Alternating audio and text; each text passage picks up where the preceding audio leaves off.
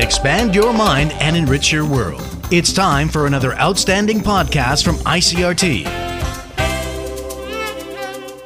I'm Nancy Sun with today's episode of Easy News. The Tai-Ex opened up 22 points this morning from Friday's close at 15,648 on turnover of 2 billion NT. The market closed slightly higher on Friday, despite investors remaining wary of possible volatility on Wall Street due to renewed concerns over problems in the American banking sector. Taiwan Semiconductor Manufacturing returned to the 500 NT mark during the session, as the bellwether electronics sector staged a mild technical rebound, which helped the broader market offset losses by non-tech stocks.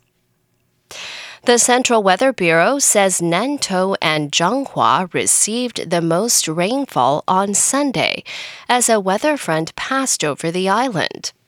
According to the Bureau, Nantou County's Ren-Ai Township recorded accumulated rainfall of over 10.5 centimeters from between midnight Saturday through Sunday evening.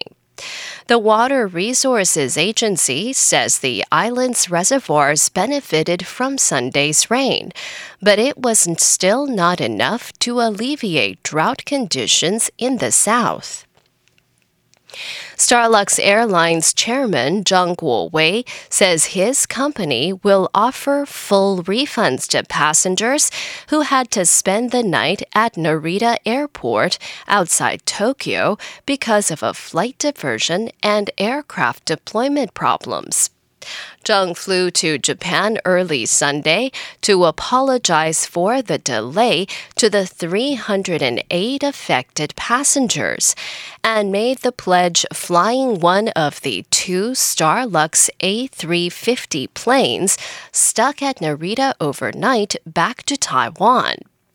According to the airline, 103 of the 308 stranded passengers returned to Taiwan Sunday afternoon on an Airbus 321, while 99 passengers were booked on regularly scheduled Starlux flights. The remaining 26 passengers caught flights back to Taipei on other airlines. The Civil Aeronautics Administration says it will review the case and request Starlux submit a full explanation and to make improvements. In international news, U.S. President Joe Biden has once again called on Congress to pass gun reforms following a shooting at a Texas shopping mall.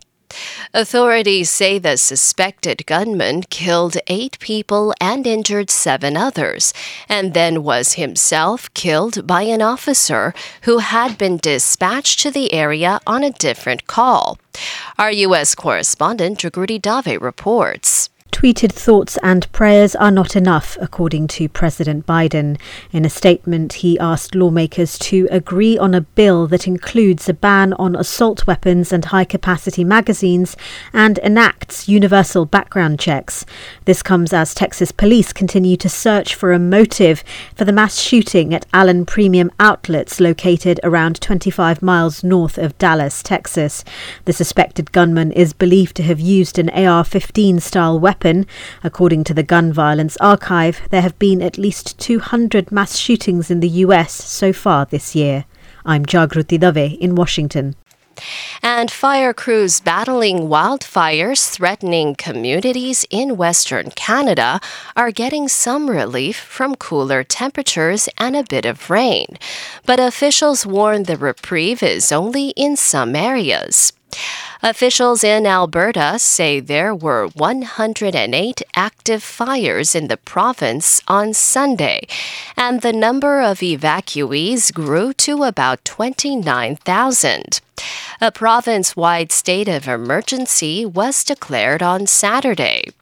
2 out-of-control wildfires in neighboring British Columbia also have forced some people to leave their homes, And officials warn that they expect high winds to cause the blazes to grow bigger in the next few days.